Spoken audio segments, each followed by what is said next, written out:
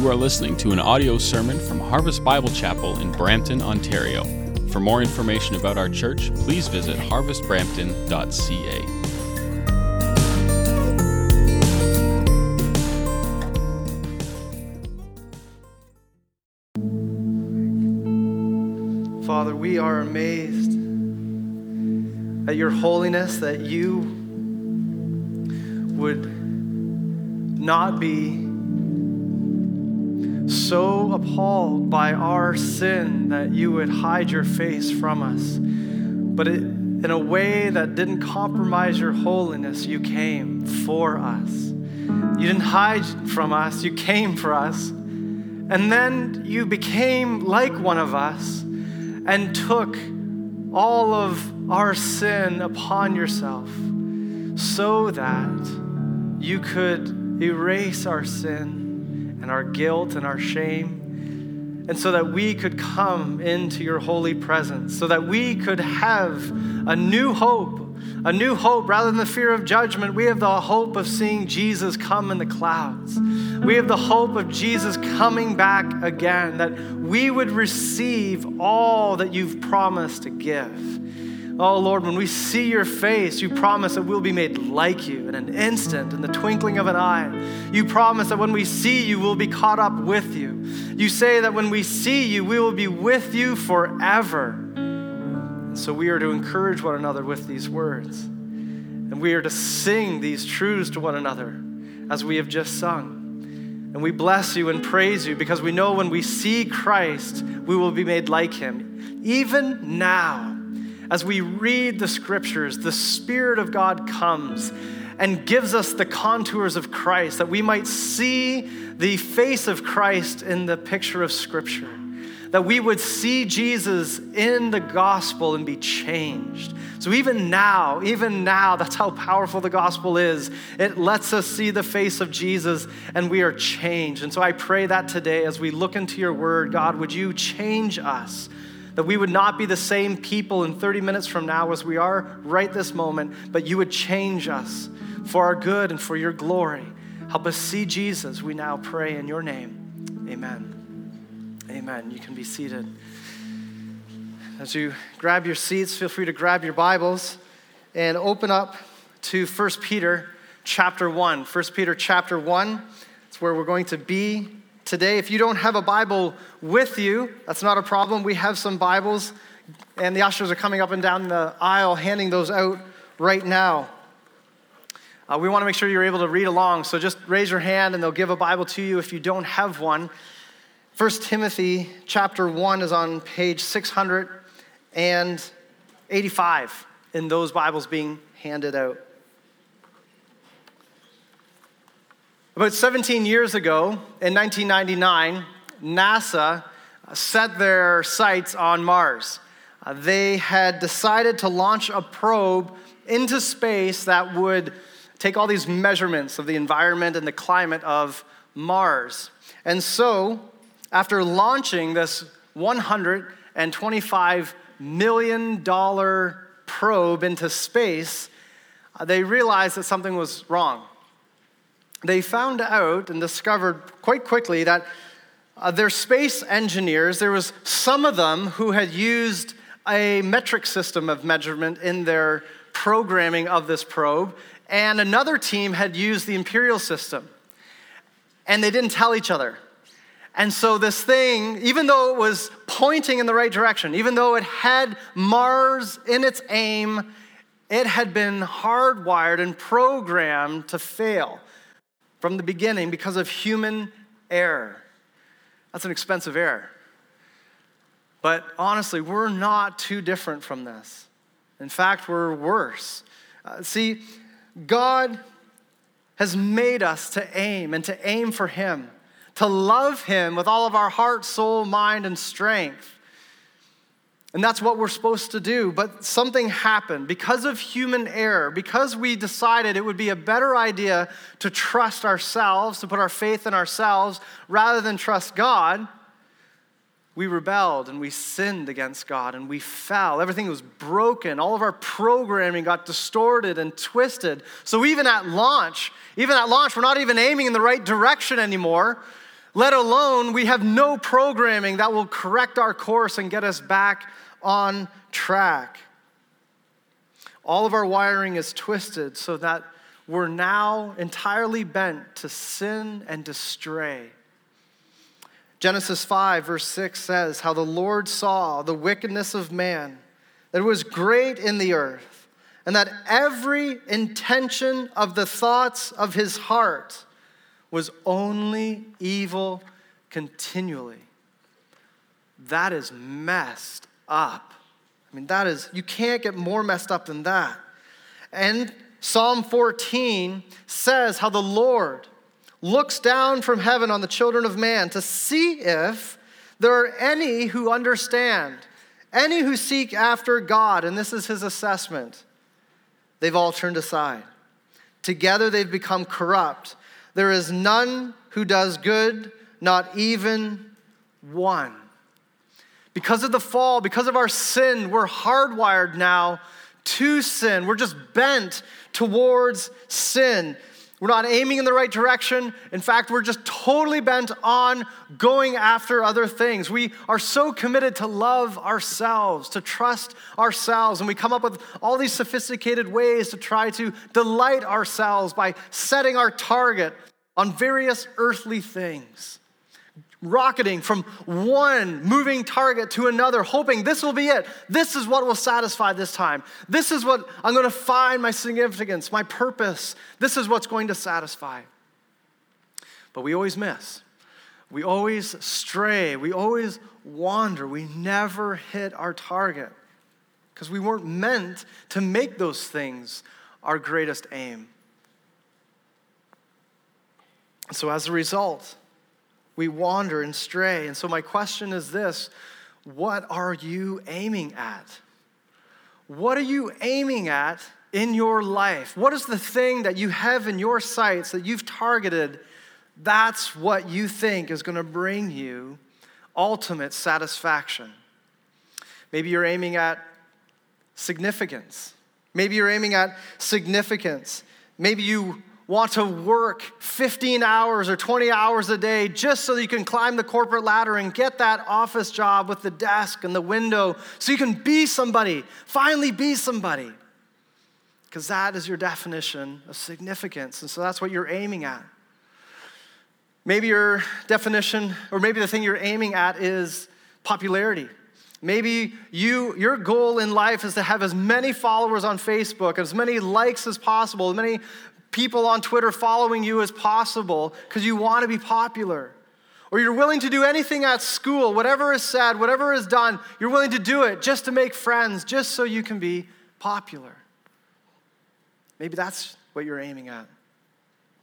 Maybe you're aiming at fame. Maybe the thing that you want most is fame. You want to be the greatest musician, the greatest athlete ever, so that people can applaud you and love you and adore you.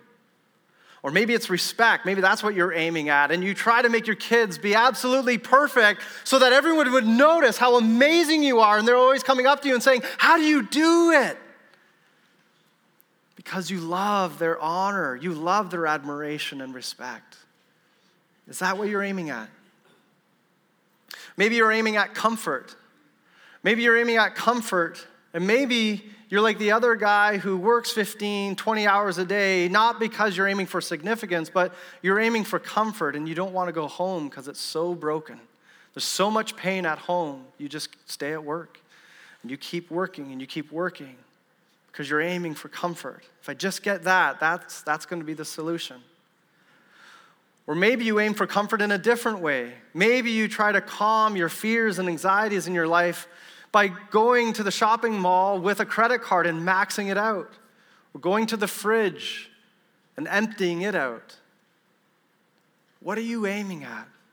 What's the thing that you have set in your sights that you are aiming at with all of your life? This is what's going to bring me satisfaction. There's a lot of things to aim at. And it's not wrong to aim. The problem isn't aiming. We were made to aim. We were made to be on mission. We were made to be given a direction and a purpose in life. That's not the issue. The issue is what you're aiming at. The issue is what is the object of your aim. And the reality is that we were made to aim for greater things. We were made to aim for a greater someone. Psalm 16 says, I have set the Lord always before me. This is David writing, and he says, I have set the Lord in my sights. I'm aiming for the Lord always because he's at my right hand. I shall not be shaken. Therefore, this is what happens when you set your sights and aim on the Lord. My heart is glad. My whole being rejoices. You make known to me the path of life. In your presence, there is fullness of joy. And at your right hand, there are pleasures forevermore. This is what we were made for. We were made to set our aim, the aim of our love, fully on the Lord, with all of our heart and with all of our soul, and with all of our mind, with all of our strength. And when you love the Lord like that, you cannot help, it just overflows that you begin loving others, other people made in the image of God. You can't help it. They go together. 1 John 4:21 says that this commandment we have from him, whoever loves God must also love his brother. They go together. And this is why we put it on banners on either side here of the mission statement of the church, the mission statement that Jesus gave his church to glorify God through the fulfillment of the Great Commission in the spirit of the Great Commandment, which means the Great Commandment is this in Matthew 22, that we're to love the Lord our God with all of our heart, soul, mind, and strength, and love our neighbor as ourselves. And let love drive you. As you love God, you can't help but loving your neighbor and telling them about Jesus and making them a disciple of Christ. And that, as more and more people love God and worship God as they ought to, as they were made to, it glorifies him. It displays how worthy God is of all of this trust and love and worship. And that's why we have it on banners. We want to keep it in front of us. We want to make sure that we're targeting the right thing. We want to make sure we're aiming at this over and over and over again. So how do we do this? How do we go about making the Lord the aim of our love? How do we go about doing this in such a broken world with such broken hearts? That's where 1 Timothy chapter 1 comes into play. It's so helpful here in describing how we do this. So if your finger is still there in chapter 1 of 1 Timothy, just go down to verse 5. Verse 5 says this: the aim of our charge is love that issues from a pure heart and a good conscience and a sincere faith.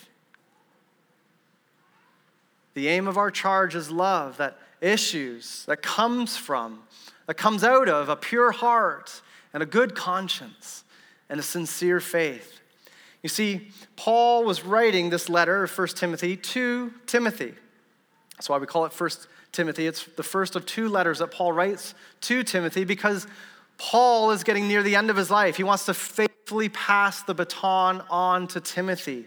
He wants to make sure that Timothy knows what the priorities are. And out of all the responsibilities that he is given to Timothy, that he is to go and spread the gospel, telling people that God so loved the world that he gave his only begotten son, that whoever believes in him should not perish, but have eternal life. He wanted to make sure that in all of the spreading of the gospel that Timothy's going to do, that he wouldn't forget the main thing. The main aim in all his responsibilities, the main aim in all of his charge, his mission, his life, and that is to love. It's to love. Now, what's interesting is that Paul assumes Timothy can do this. Paul assumes that Timothy actually has the capacity and the ability to love God and to love others, to actually carry out the charge, to carry out the mission that Jesus has given and that Paul is giving and reiterating to Timothy, which is surprising in light of everything we just read about in our hearts, what sin has done and how messed up they are. Why would Paul think that Timothy could actually do what he's telling Timothy to do? Something must have changed. Something new must have happened. And that's where 1 Timothy is so helpful in explaining these things that God has done. There are 3 things that God has done that radically changes our situation, radically changes our hearts, so that we're able to do the very thing we were made to do, to aim our love at God and to love others. And the first of these 3 things that God has done is that he's given us a new source of love. A new source of love, which is a pure heart. He's given us a new source of love, a pure heart. Verse 5 says that the aim of our charge is love that issues from, that comes from a pure heart. Now, the heart that's being talked about here isn't the one that is physically beating in your chest right now. It's the one that is beating in your soul. It's the spiritual heart. When the Bible talks about heart, it's talking about that spiritual side of you, where there's the way you think and the way you feel and your ability to choose volitionally, making choices. That's your spiritual side. To be human, and there's a spiritual part and there's a physical part. He's not talking about your physical heart that's thumping. It's your spiritual heart that is guiding your thoughts and your emotions and your decisions. And he's saying this is the heart that he has in mind. And because of the sin that we have done and the sin that we have inherited from our ancestors, from Adam and Eve, our hearts are so damaged. Are so damaged. In fact, Jeremiah 17 verse 9 says that our hearts are deceptively wicked and sick on their own. They're so bad, it's not like you can just tweak it a little bit. It's not like you can just kind of go in and just fix it a little and add a little repair, a couple of screws, and you're fine. It's so damaged that actually you need a new one. A few months ago, I was at an intersection waiting for the light to turn green, and it turned green, and I hit the gas, and bang! The car would not move forward anymore. And so I'm sitting there, and thankfully not a lot of people were honking at me or anything like that. I was able to get off the road by putting it in reverse and getting off the road. I called a tow truck. They came, they towed my car and brought it to the shop, and the mechanic said, I think it's your transmission, but let me take a closer look. And he took a closer look, and it was the transmission, all right. He said it's beyond repair. In fact, what we're going to have to do is totally remake it. It's so badly damaged. And our hearts, on their own, are like my old transmission. They're so damaged. They're so broken. It's not like you can just kind of tighten a few screws and fix it. You need a new heart, just like my car needed a new transmission. This is what Paul is talking about even in Ephesians 2, right at the beginning of that chapter. He says that we're dead in our trespasses and sin. We're spiritually dead. It's not like we're just swooning. It's not like we're just unconscious, like we've just fainted a little bit. We're dead, spiritually dead. And we need to be brought alive again. We need a new heart. We need to be reborn. And that's what Ezekiel 36 promises. God knew the condition of our heart. And it's not like he was off on the side and he could care less. What he does, he's compelled by love to make promises, and God always keeps his promises. Never lies. Never breaks a promise. And he says this in Ezekiel 36, I will sprinkle clean water on you, and you shall be clean from all your uncleanlinesses. And from all your idols I will cleanse you. And I will give you a new heart, and a new spirit I will put within you, and I will remove the heart of stone from your flesh and give you a heart of flesh. And I will put my spirit within you and cause you to walk in my statutes and to be careful to obey my rules. God has promised to take out our broken, hard heart and replace it with a new one that's soft and tender to God, that loves God, that actually wants to do what it was made to do and love God. Jesus refers to this in the book of John when he's talking to Nicodemus. In John 3, Jesus answered him and said, "Truly I say to you, unless you are born again, you cannot see the kingdom of God." Your heart is so blind, so dark, so broken, you can't even see the kingdom of God and the goodness of God. Nicodemus, confused, said, "How can a man be born when he's old? Can he enter a second time into his mother's womb and be born?" And Jesus answered him and said, "Truly, truly, I say to you, unless one is born of water and the Spirit," not born again by your mom, born of the Spirit and of water, spiritually, not physically. Unless that happens, he cannot enter the kingdom of God. God has sent his Holy Spirit so that the Spirit of God would come and give us new hearts that would be able to see God as he ought to be seen. Titus 3 verse 5 also says this. This is another letter that Paul wrote, and he says, "God saved us not because of works done by us in righteousness, but according to his own mercy, by the washing of regeneration and the renewal of the Holy Spirit." God has kept his promise. He has given us the opportunity to have new hearts that see God as he ought to be seen, so that we would love God as our hearts were meant to love him. And not only do we rightly see God with a new heart, but we can actually start seeing our own sin in its right perspective, our need for forgiveness, our need for a Savior. Not only does he give us a new heart, but he also promises to cleanse that heart. He says in Ezekiel 36, "I will sprinkle clean water on you, and you shall be clean. From all your uncleanliness and from all your idols, I will cleanse you." Everyone who trusts in Jesus has their heart cleansed and purified.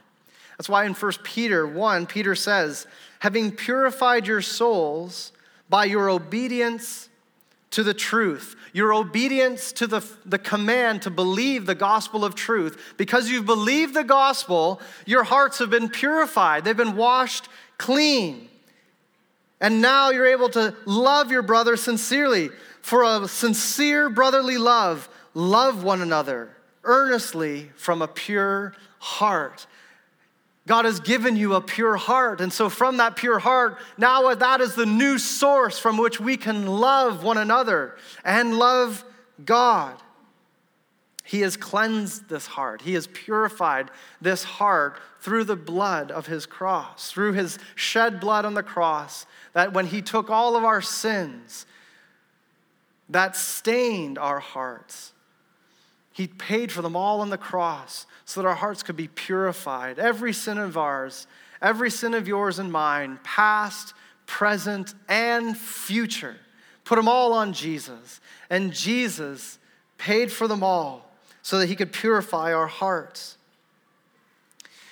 So what does that mean for us? It means that if we're trusting in Jesus Christ as our Savior, then we need to rightly see our new identity in Christ. This is so important.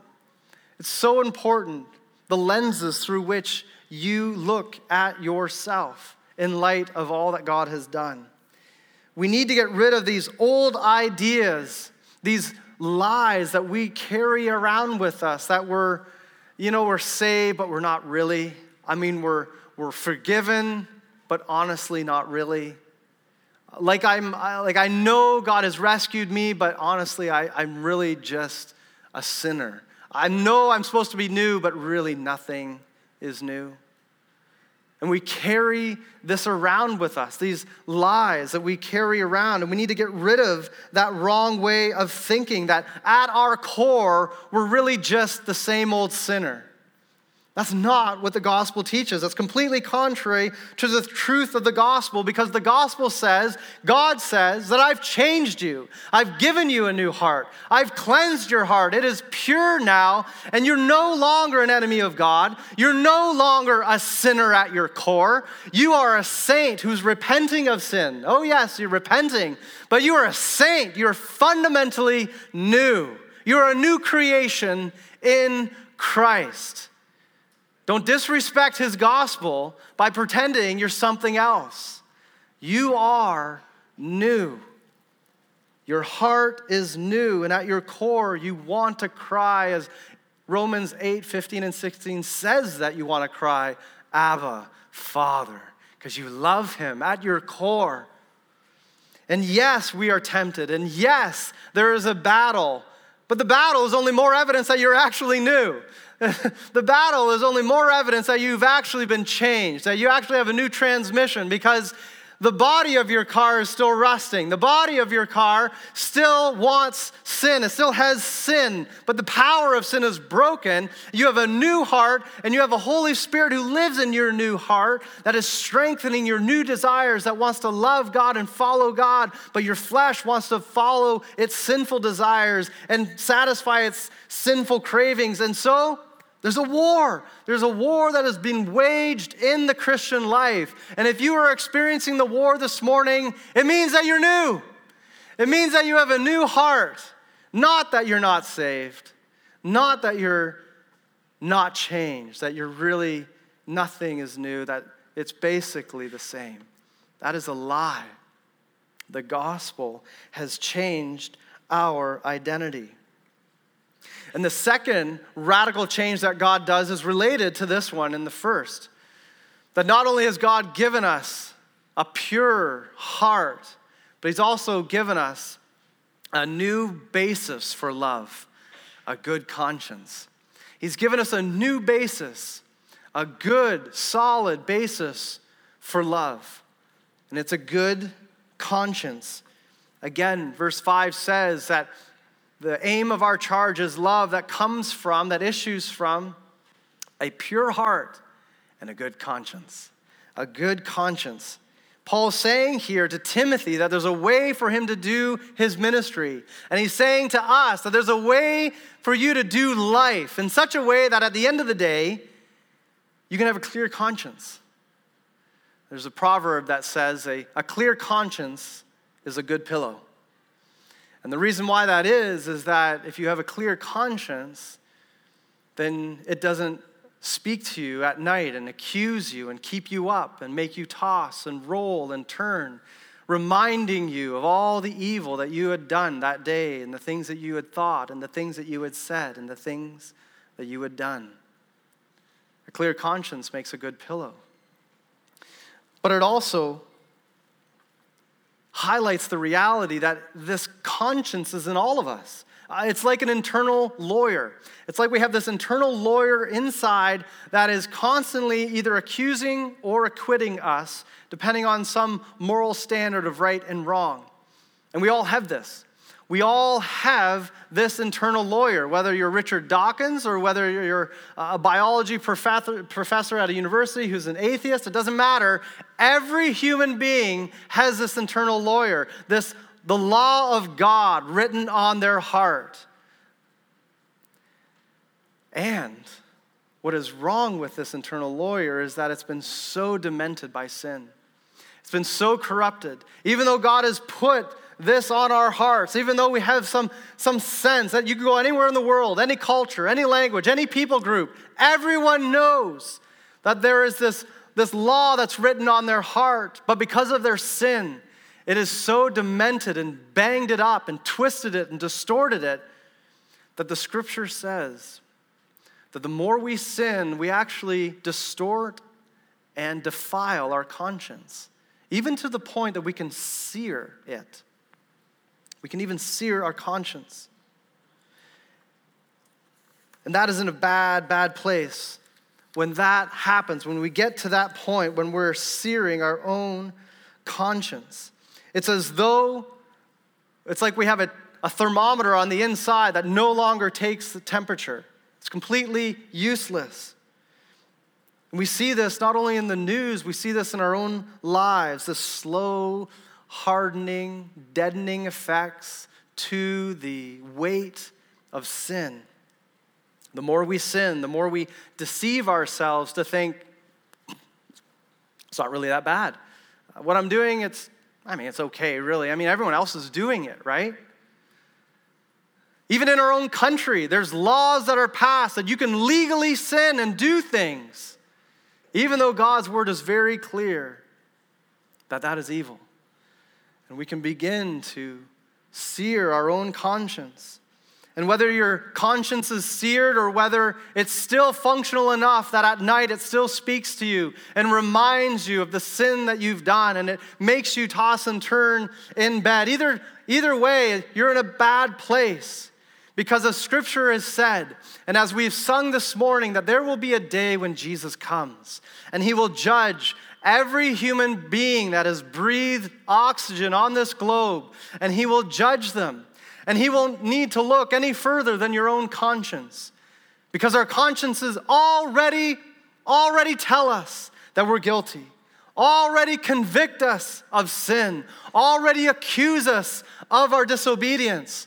We are not surprised with Jesus' verdict. In fact, many people spend their entire lives suppressing what they already know, the judgment that is already coming. That is why Jesus, before that day, had to come before that day.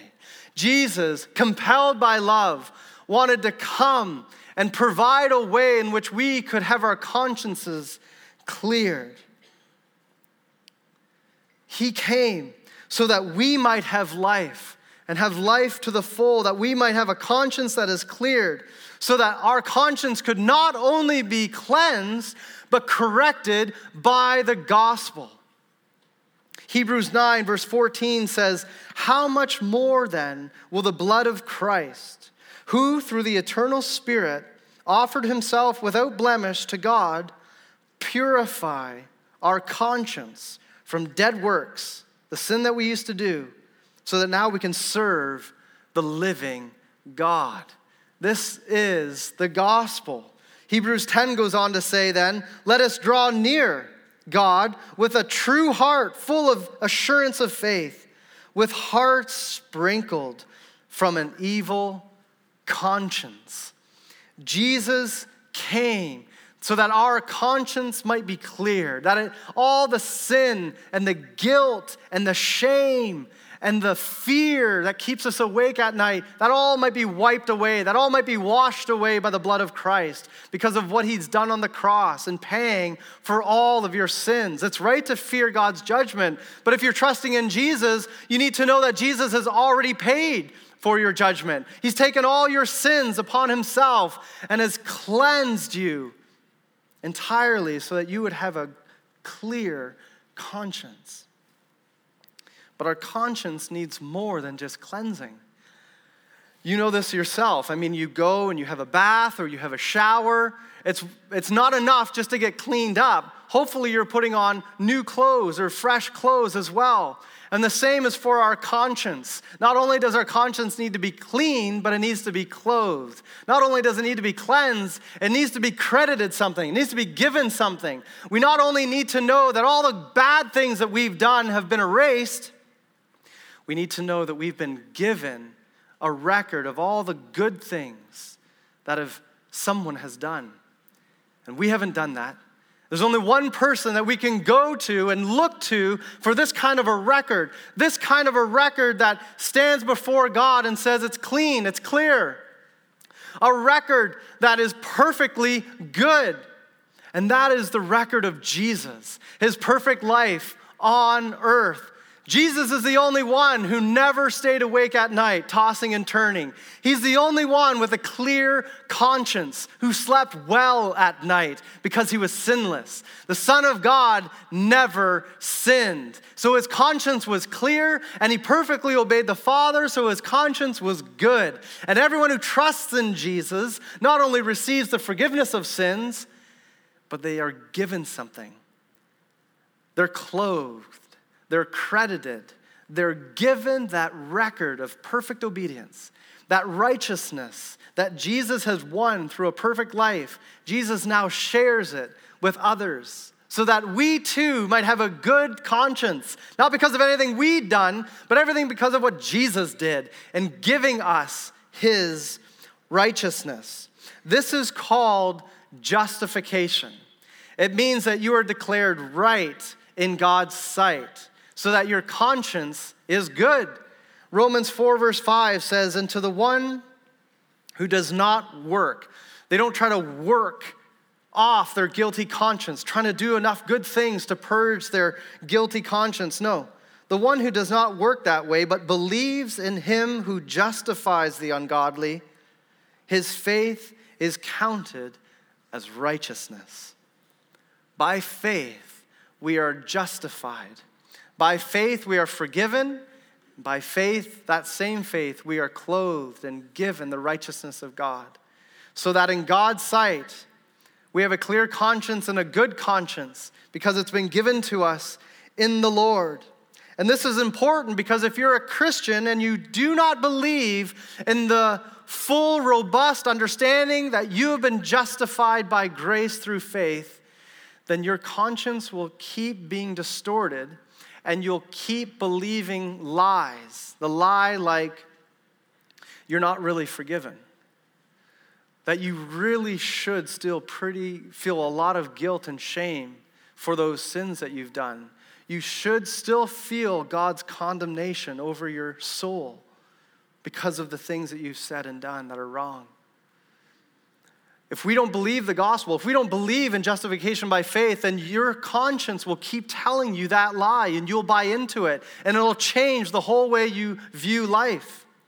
Or on the flip side, if you're a believer trusting in Jesus, but you're not really kind of sold on this whole justification thing, then you will continue to believe the lie that your conscience will tell you because it's still not corrected by the gospel, that you've got to work. Yes, he's cleaned you up, but now it's time to get back to work. You've got to earn your own righteousness. You got to get back to the whole idea of trying to earn your own favor with God. Justification by faith, speaking and correcting the way your conscience functions and thinks will tell you, get rid of that lie, and it will tell you the truth that Jesus has done everything for you already.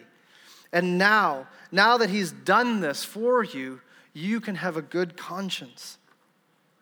We need to get rid of this idea that we're sort of forgiven and sort of new and sort of right in God's sight, but not really. I mean, sometimes, I don't know about you, but sometimes it just seems like there's a soundtrack playing in the back of your mind that you just keep playing over and over again. And it sounds something like this. God doesn't really love me. God's always disappointed in me. He's angry with me because, frankly, I'm angry with myself. I'm too guilty. I'm too ashamed. I've done too much. I've failed so much that I'm beyond forgiveness. I'm beyond love. I'm such a failure. But tomorrow I'll try harder. Tomorrow I'll do better. Tomorrow I'll work harder so that I can clean up my conscience and try to get right with God. And maybe he'll accept me. Maybe he'll love me.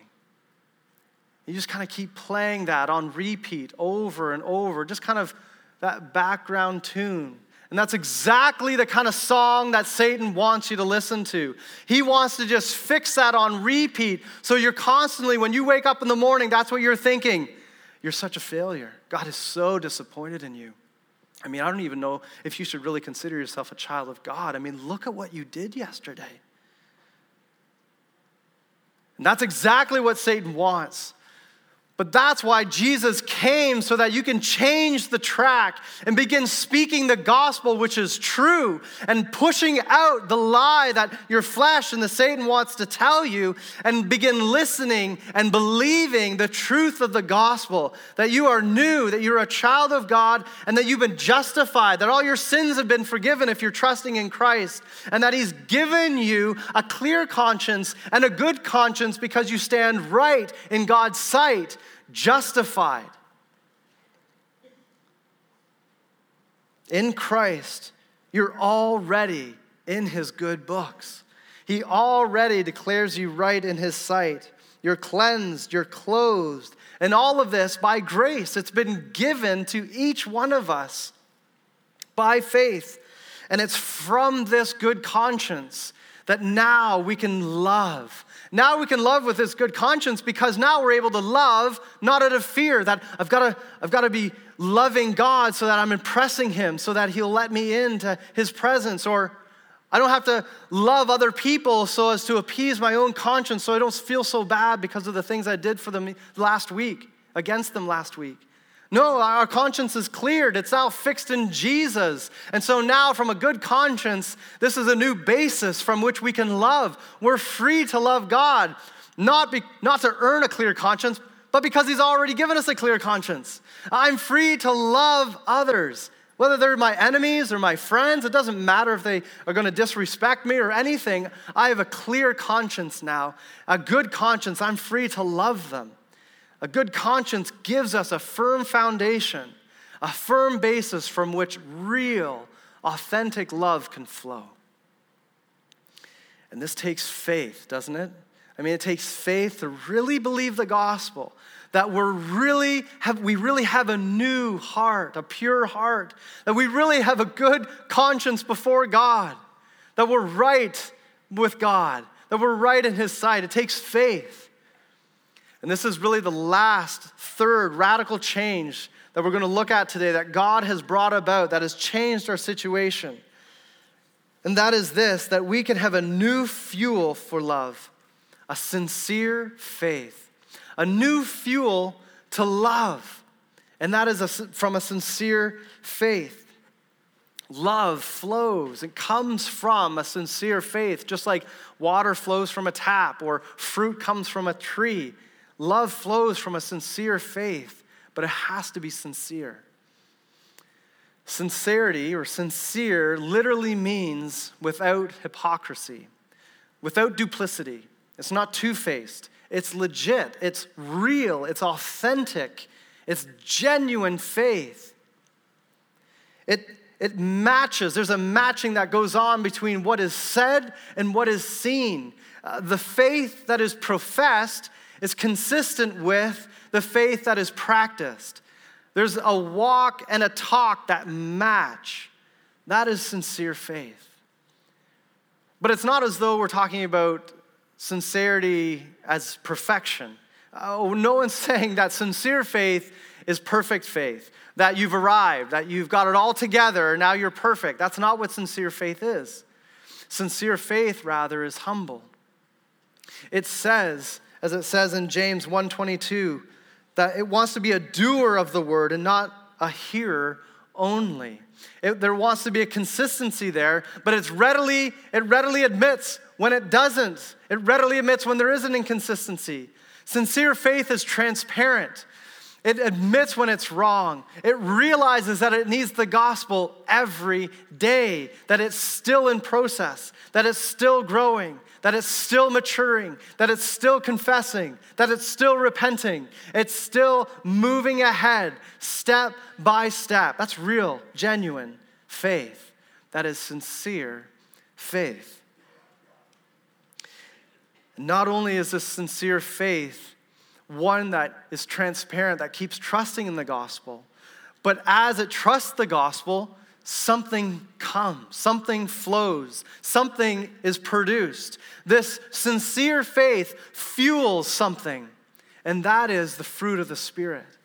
Galatians 5:22 and 23 describe this fruit. It says that the fruit of the Spirit is love, joy, peace, patience, kindness, goodness, faithfulness, gentleness, and self-control. As we continue to believe the gospel, this is what flows from sincere faith. Now, it's good to realize here that this is one fruit that's being spoken of. Sometimes we can think of the fruit of the Spirit wrongly, and we kind of think of it as individual fruit that the Spirit produces in our life, like, the pomegranate of peace and the pear of patience and the apple of joy. And sometimes there's a lot of apples, but not a lot of pears. And there's a little bit of this and a lot of that and none of this. And that's not what the text is saying.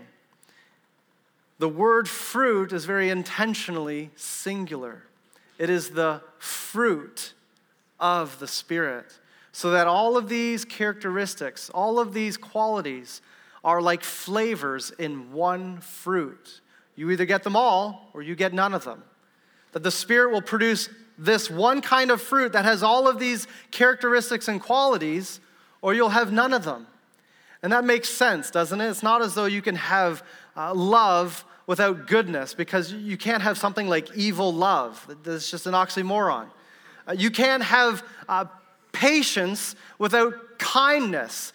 You can't have this cruel patience. That doesn't make any sense. Oxymoron. That's why these things, they go together. Because when something is loving, it's also good. When something's good, it's very kind. And something that's kind is very patient. Something patient is very peaceable. They all go together. And sometimes, as we trust Jesus, even with the mustard seed of faith, just with a little faith, that fruit is born.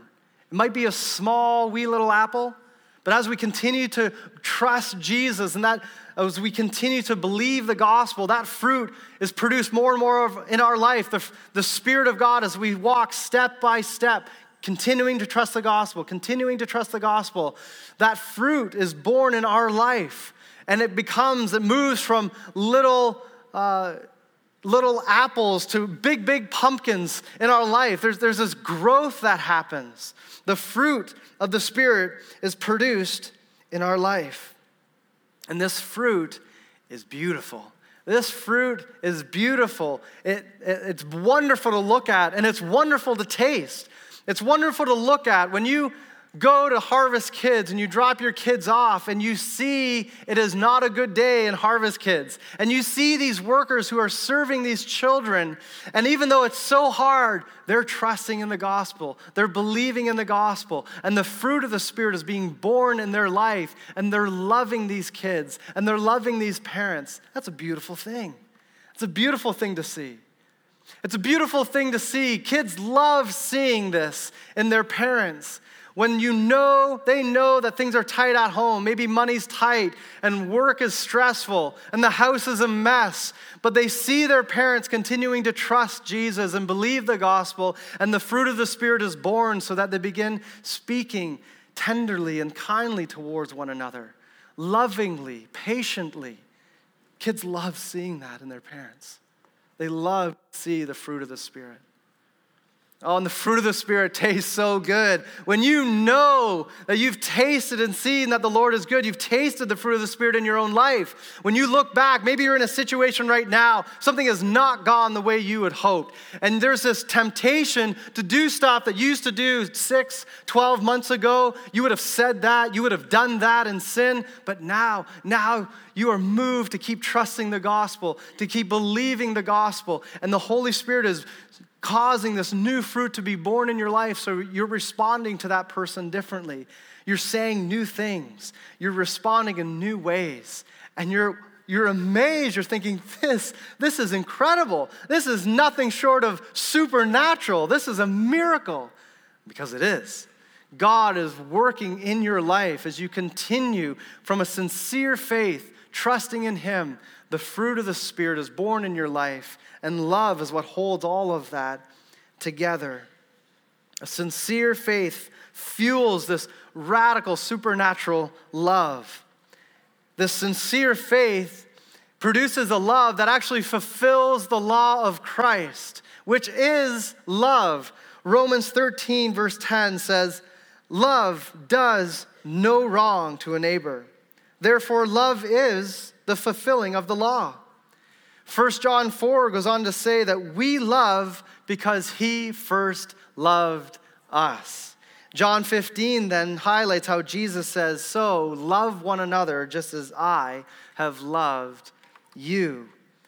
This is the law of Christ. And when we have a pure heart and a good conscience and a sincere faith, we are now able to do what we were made to do, what we were saved to do, to love God, to set the aim of our love on Him, and to love others just as Jesus has loved us. And none of these things came from our own doing. It's not like we got all the gumption up to do and accomplish all of this on our own. It was given to us. We had to be loved first before we could love anyone else. Before we could love God and others, we had to be loved first in the gospel. And then now with the gospel, we're able to love God and others and do exactly what Psalm 16 is calling us to do and reminding us to do, to set the Lord always before me, so that my heart may be glad and my whole being rejoice. So I want to ask the same question. What are you aiming at? What are you aiming for in your life? Maybe you're someone here and you know your aim and target is way off. You've been running from target to target, always discouraged, always feeling empty, wandering, because you know your sights and aim are not set on God. You need to know that God has done everything necessary for you to have a new heart, to get a new transmission, to get the whole inside of you replaced so that at your core you can begin loving God from a pure heart and a good conscience and a sincere faith. And He will help you. All you do is trust in Jesus. Just turn your eyes upon Jesus and look full in His wonderful face and trust Him.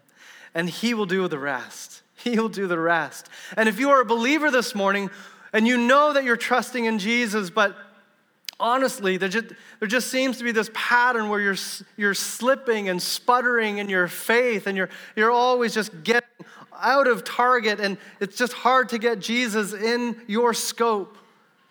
You need to know that God has a hold of you, that you're a child of God, that He'll never leave you nor forsake you, that He's with you always. He's there to help you get your eyes back on Jesus, always prompting you to trust and believe the gospel, to really believe what He's already given you, to really believe that you are who He's made you to be, and to begin living out your new identity in Him.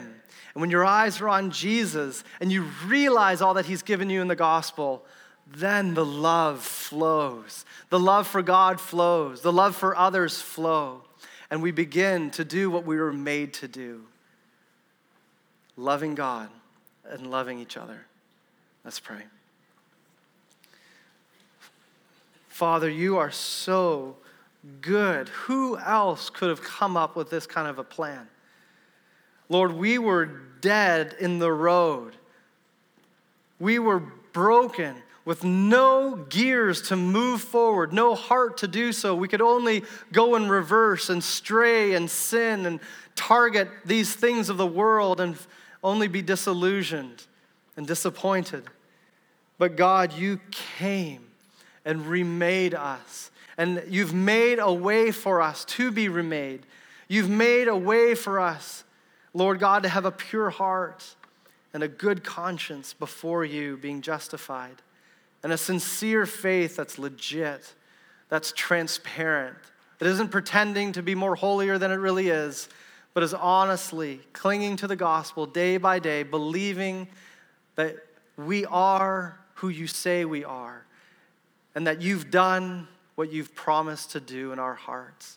So God, I pray, Lord God, for every person here, whether they're trusting in Jesus already or if they haven't trusted in Jesus yet, that You would get their eyes on Jesus. Father, would You turn every heart to You so that in seeing Christ and the goodness of the gospel and seeing and receiving Your love, God, we would respond in love. We would sing of Your love. We would be free to love to the very end as You did. In Jesus' name, amen. This has been an audio sermon from Harvest Bible Chapel in Brampton, Ontario. For more information about our church or to contact us, please visit harvestbrampton.ca.